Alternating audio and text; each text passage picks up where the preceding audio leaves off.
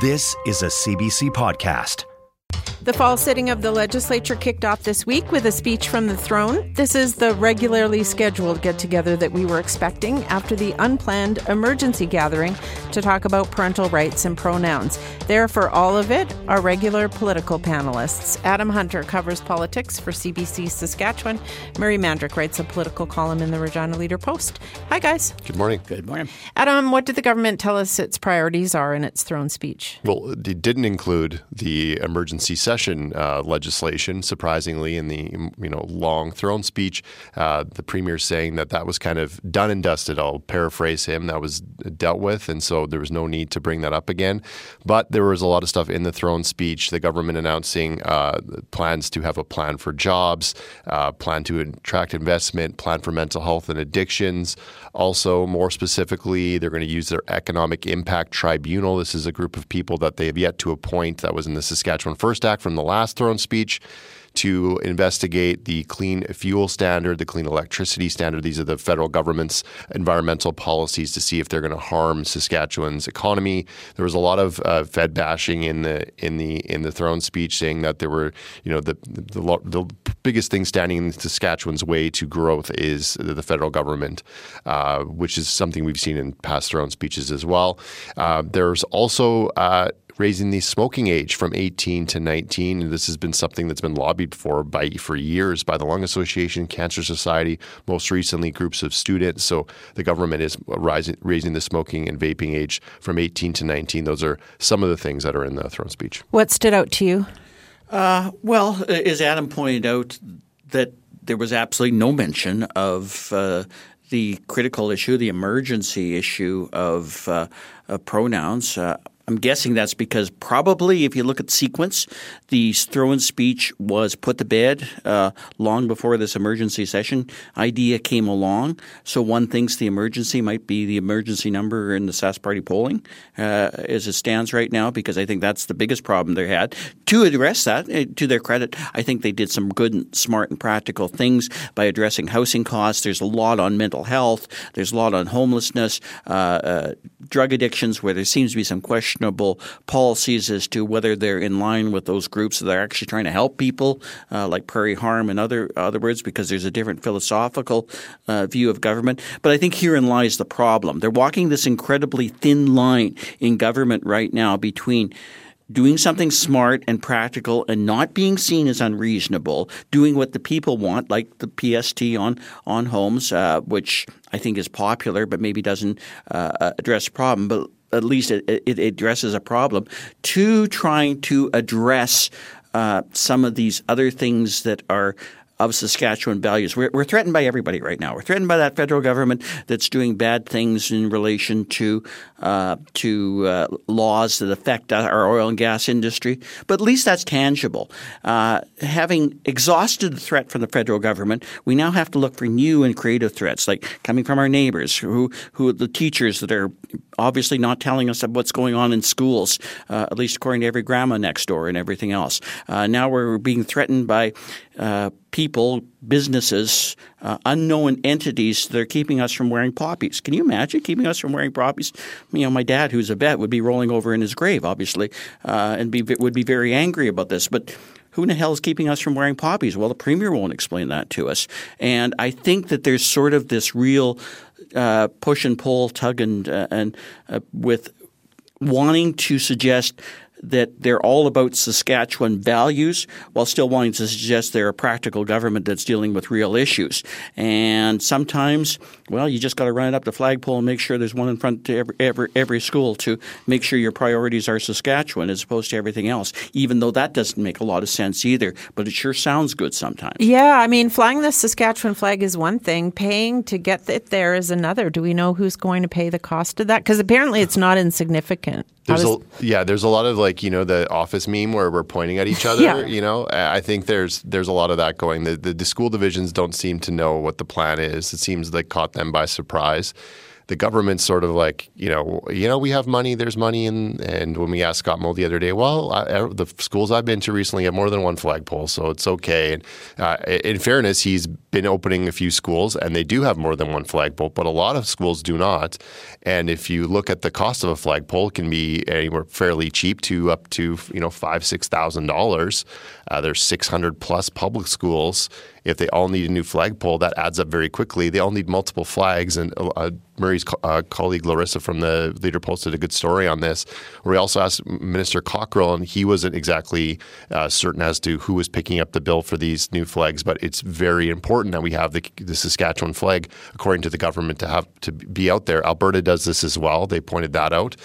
There are people that are concerned that maybe we're not going to see a Pride flag or a Treaty 4 flag if we're in Regina. Or the Métis flag, or the Métis flag, right? So there could be a lot of flags, hanging in the next year or so, but we don't know yet who's going to pay for it. As for the poppies, that's another thing that hasn't been explained. We don't know why this is becoming a law that make it illegal for you to say that for your employer to say to an employee, you can't wear a poppy at work. Premier Moe said there were a couple examples flagged to the government of government employees. We don't know if that's a Crown or agency government employee that weren't allowed to wear a poppy at work. So it's going to be a law probably within the next few days before Remembrance Day. Murray, one thing I talked to a political scientist about an hour ago or so is that we haven't heard a lot from Scott Moe and Donna Harpower on Alberta's plan to take hundreds of billions of dollars out of our national pension plan and keep it for themselves. Well, isn't that interesting? You think that would be the one thing that they would want to seize upon because obviously that fits into the motif of Saskatchewan first, Saskatchewan sovereignty, Saskatchewan whatever. Not so good an idea when it costs you bucks, though, and votes, which is the problem. It's a way bigger issue in Saskatchewan because we can't go it alone. We have to follow suit with Alberta on this, and I think a lot of people don't particularly like that. A lot of people in Alberta obviously don't particularly like that. I caught your interview, and there were some really interesting points about what happens with the portability of these pensions if you go from one province to the next. Yeah, what if you go from La Loche and work in Fort Mac for 20 years? For 20 years. Or back and forth. And as we all know in this province, there's a few people. We should raise a flag for fairness. That's what we should do. Old joke, folks. Old political reporter jokes, folks. Google it. Raise a flag for fairness. That went back to Laurie Calvert days. That went over my head, you guys. Yeah. You're a young one. Well, absolutely. They keep doing these things on a symbolic basis as opposed to a practical one. And I think that they're torn on this particular policy related to the CPP and withdrawing from it as to does this go a little bit too far for the liking of Saskatchewan people who obviously want to make a statement that we are proud Saskatchewan people. We run flags in front of our schools, take down those other flags that aren't as pretty. We'll use the one that seems to be pretty close to the one that's on our party logo, and we'll basically use that as sort of something to catch people's attention and everything else. But you got to be careful here not to go too far. And I think, honestly, withdrawing from the CPP is one of those things that might go a little too far and doesn't quite fit the political calculus of what maximizes votes for these guys, which seems to be how they're making many of these decisions related to pronouns, related to everything. Create somebody that's some threat to your values and throw out a throne speech about build and protect. Well, what are we being protected from and what are we building? That tends to be the really difficult questions that even the government seems to have a hard time answering right now. And speaking of protecting people, we talked this week, and so did other media outlets, with women waiting months to see if the growing lumps in their breast are cancer or not. What's the opposition keying in on? Yeah, that was brought up. It was a colleague, Laura, who had that story this week, and that was one of the first questions in question period. The song from the opposition has been very similar. They're sticking to cost of living issues, your power bills, your grocery bills, issues like healthcare, like you mentioned, also emergency rooms. We found out that Betty Nippy Albright, one of the MLAs for Saskatoon Centre, fell on the ice outside of the legislature, and they took her 90 minutes to get an ambulance to the legislature. The staff had to drive her. She's okay. She didn't have any broken bones, but that was highlighted by Carla Beck as being, hey, this is a real life example that happened to one of our colleagues. Could happen to you. Is this acceptable? And we also had NDP touting a news conference before question period yesterday, announcing Ron Stiles as his new senior advisor to Carla Beck and caucus, and he is a former SaskTel president of Sask Water, Sask Housing, deputy of finance back in the day. Said he's nonpartisan, but he's decided to shed that because he feels like the province is going in the wrong direction. So Carla Beck, as Murray said, the government's trying to get votes. That's what she's doing as well. So back in the day, Adam says Ron Stiles is back in our day. What do you make of his new job? Well, it's an incredible get for the opposition. Could knock me over with a feather because I knew Mr. Stiles in his professional capacity that Adam outlined, and I never really saw him to be anything other than a political type. He's just another bureaucrat I fought with over things like leaked budgets and stuff like that he probably didn't like. But, we had a good professional relationship because the man is a professional.